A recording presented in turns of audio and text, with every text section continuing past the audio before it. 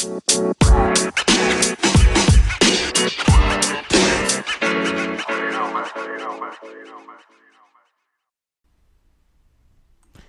everybody, this is Alex and this is Lunchbox Radio, Sunday edition. So I wanted to talk about anime and traveling on this Sunday edition. If you heard me on my last episode on Maggie, on the first 2 seasons of Maggie, I talked about the kind of way they make Maggie feel like it should and the kind of authenticity they stick to in that show.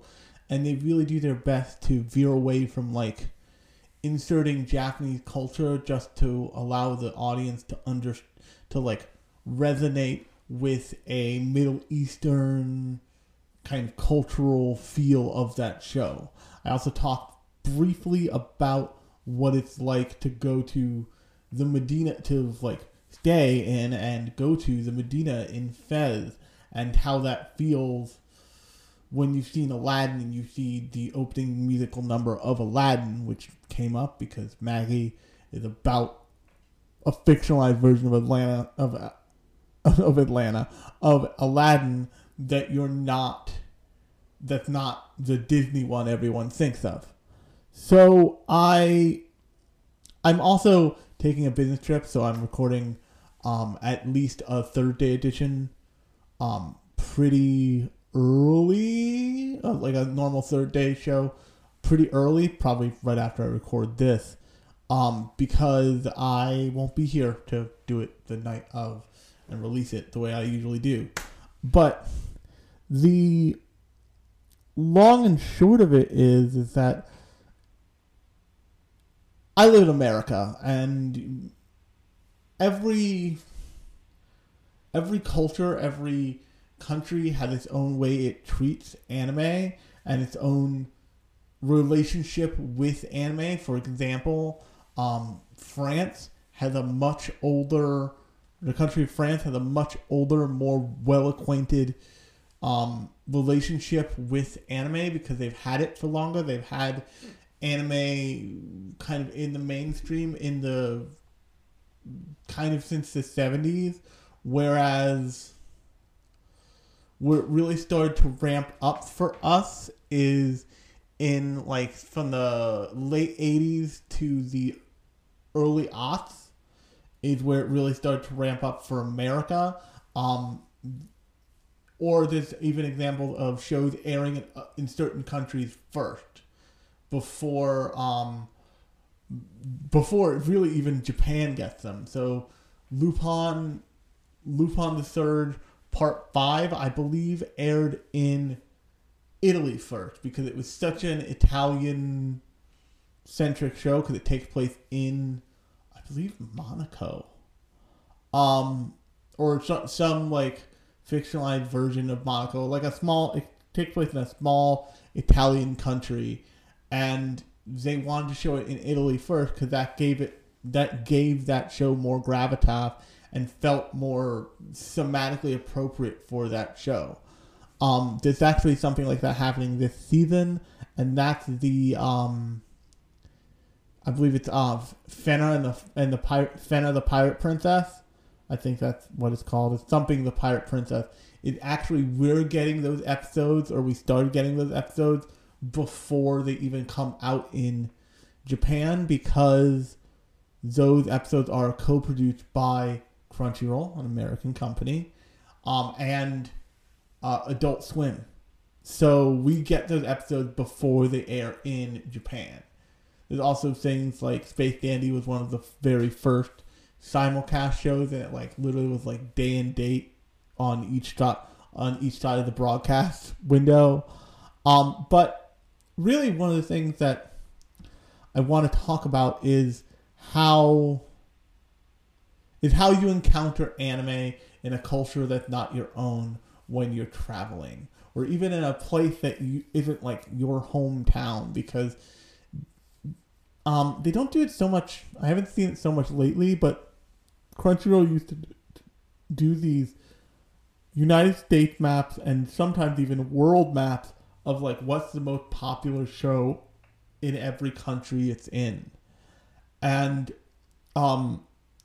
you'd see like, I think they did one when Keijo was out, and like there was part of the country where like Keijo was just really popular, or something like that. But when I'm taking a business trip on Tuesday, the Tuesday before this, after this episode airs. But I've been all over the world. And it's a business trip I'm taking to Chicago. It's not complicated. But I've been all over the world. I've been to Morocco. I've been to Spain. I've been to Italy. I've been to France. Eventually I will go to Japan. I've been to Canada. So I've had the opportunity to like see just straight up the billboards everywhere. And an interesting thing about France as a country is they demand everything be in French. Because the best way I can explain like the French mindset is like, imagine a European version of the American mindset of like, we're the best, everything should go our way. That is in many ways France. And lots of people don't like the French because they are so like, our culture is the highest culture in the world. And in France, when you see like a billboard for a show or a movie, oftentimes it's an anime movie, not necessarily a show. You see it all in French, and like the title is wildly longer than it was in English or probably Japanese. And just the treatment is different. The placement that's given to the film is different because France has a much less judgmental relationship publicly with art. They're more accepting of like, oh no, this like animation is just art at its core, and that should be respected. This is a creative endeavor. Of course we're going to give this like prime placement in a Parisian subway, high traffic station. And so that's one of the ways that that stuff gets treated differently there. Also, there's things like the Rose of Versailles, which takes place in France. If you go to Italy, there's lots of weird Dragon Ball Z stuff. There's a lot of like what they call tabachis, which are little like almost like corner stores, almost like little bodegas, but smaller. That with outside of the tabachi is just painted with Jigen and Lupin from Lupin the Third. I have a couple pictures of that in my camera roll from last time I was in Italy. And Canada, what's interesting about Canada is its rules around the entertainment industry state that if you produce something in Canada, I think like 90% of the production team needs to be Canadian. So that means that if something was dubbed in Canada, a lot of the other production work was done in Canada. And so they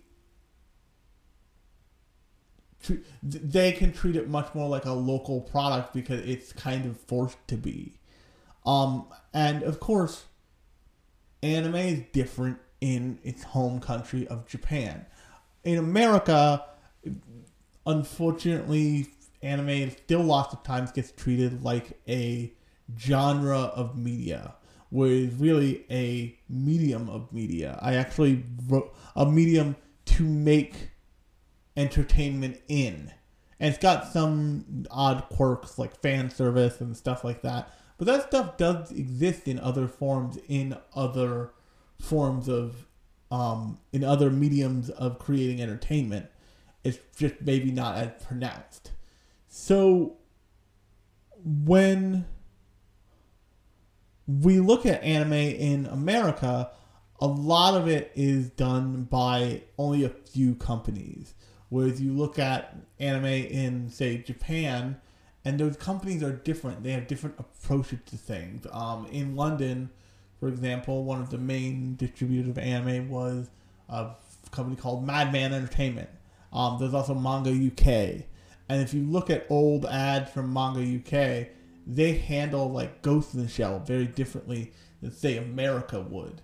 And it's an interesting, if you ever have the opportunity, it's an interesting, like, recontextualization of shows. For example, this is a great example, actually. A country like America can put out a show like Tanya the Evil without much, like, hand-wringing, or, like, it can present it pretty straight. And it leaves it up to the audience of, like, hey, these guys are definitely Nazis, but we're not going to say it out loud because the show never said it out loud because Japan has, and I said this to a friend before, Japan has a weird fetishistic relationship with Nazis and Nazi paraphernalia.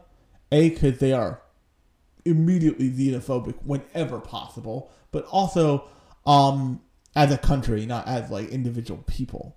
But also there wasn't the same kind of like contextualization of what happened in World War II, mainly because America dropped went actually nuclear on them, not once but twice.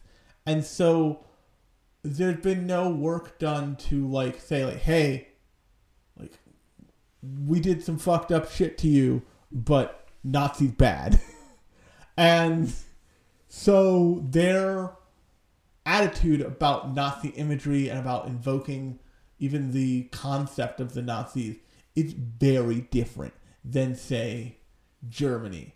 I would bet that if Tiny the Evil came out at all in Germany, it's like it's perceived in a very different way. And whatever company had to handle it in Germany was like, we have to walk on eggshells.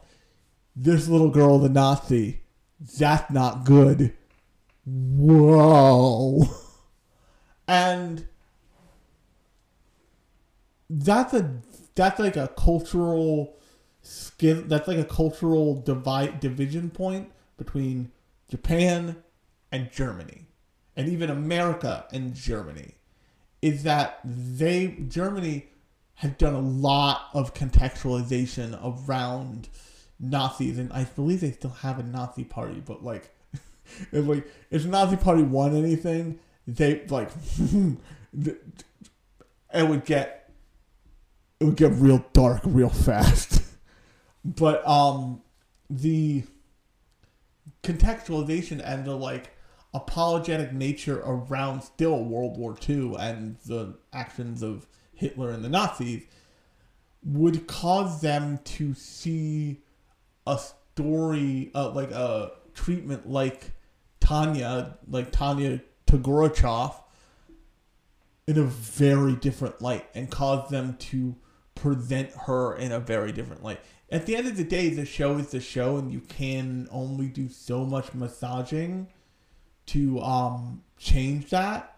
But they would do a lot of massaging around the promotional materials, because like yeah, this show is a real edgelord, like deep think idiot kid from middle school show, but it's also, there's a reason that they probably wouldn't let that just like sit there and present itself the way it wants to present itself, because they feel, and they kind of know, they need to do that work constantly, because they were the perpetrators of like some seriously heinous shit. Like, yes, America dropped two A-bombs on one country, but also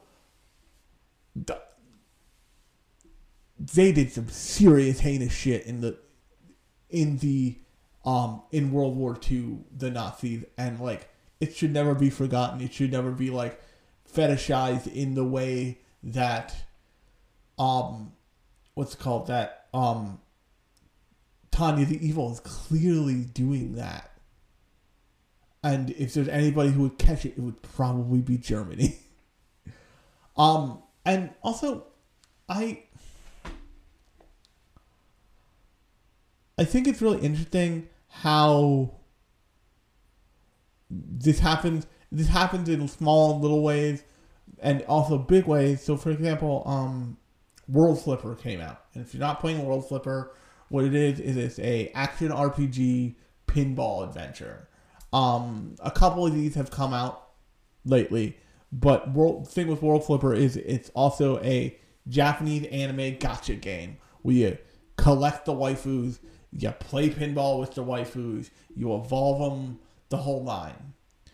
And there's a character in this game who's like a quote-unquote 5-star character, and they did something that's pretty common for games that come over from Japan to America, because Japan has different cultural feelings about like presenting its sexualized, younger seeming female characters than America does.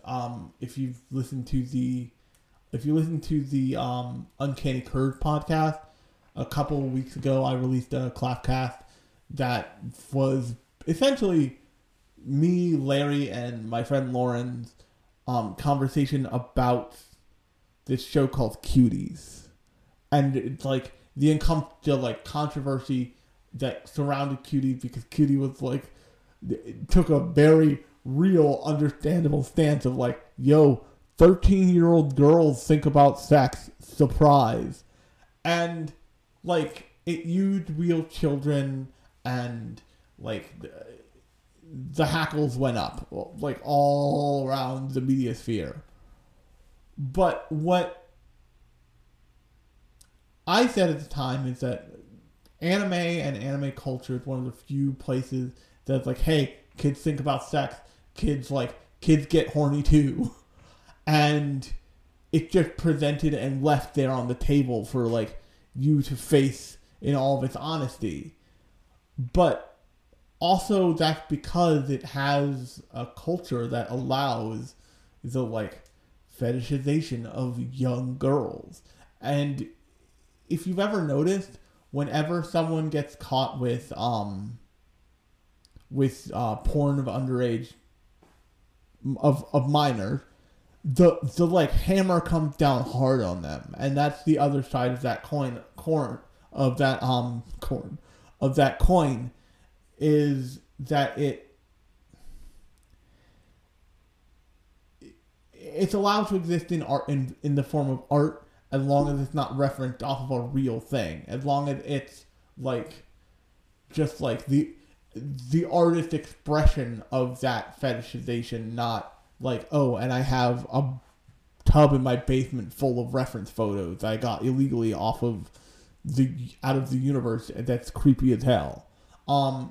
Give you an example. The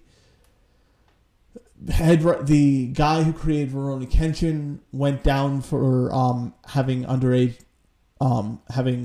material. The writer for Act Age, not the artist, but the writer for Act Age, also went down for, I think, something more severe, but also that. And when you're presenting a character who's underage and has anything sexualized about them at all in America, there tends to be some like wraparound censorship, like, hey, put bike pants on that little girl, hey, blah blah blah blah blah blah. There's a character in World Flipper who was very clearly wearing a scantily clad thong swimsuit bottom under a transparent skirt. No one would have really known that. Like, people would have known because the internet is a thing. But if you were new to this game, you wouldn't have noticed anything if they'd done the censorship and editing and adding of the bike shorts correctly. But they didn't, like, the strip of fabric didn't extend up past the transparency of the skirt. So you still see the bathing suit. Like, they don't actually hide anything. And now they are, like, caught red-handed, straight up altering art for the American audience, which gamers notoriously hate because censorship is bad, which is not wrong. But that is the perception of the presentation of a potentially underage character in a scantily clad bikini bottom. Do little girls wear bikinis? Absolutely. If you've been to a beach, you know that's true. They sell like bikinis for preschoolers in a way that probably they shouldn't. But nobody wants to think about that. And people want to be careful about presenting that in this country, where they may not raise such a stink, because as long as no one was hurt in the process of making it in a country like Japan. But as soon as somebody's hurt in the process of making that stuff, they make sure to put that person away. They make sure to go after that person at the very least, to like end that person's career. Because they are aware of like, okay, we can have artistic renderings, but we can't have the real thing where real humans were harmed. And I find the presentation of media, any media, but especially anime, because this is an anime podcast and I am a serious anime fan, in other cultures to be really interesting. You can go, one of my favorite things to do, and this is probably where I'll leave it, is you can go to a bunch of sites on the internet, or you can just type into Google, and you can find you can find different countries' versions of movie posters from around the world. Like you can find like every version of the Ocean's 11 movie poster for all over the world. You can find like every version of the Akira movie poster from all over the world. And this gives you an idea of how they're presenting these things. So the example I'll give you here, all the advertising for what's it, not the Spider-Man movie, the first Venom movie in China,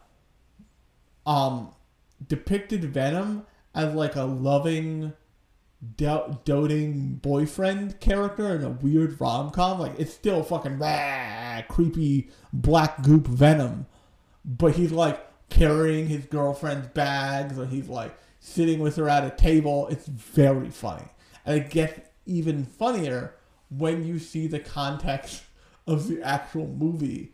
And what they simply did is they picked up on the weird romantic comedy scenario of Venom, of the character of Venom and the character who he's like attached to. I forget the actor's name, and they have like little hilarious arguments, like Venom is disappointed that he didn't like step up to the plate with a girl, and they have a 10-minute argument like outside of a restaurant.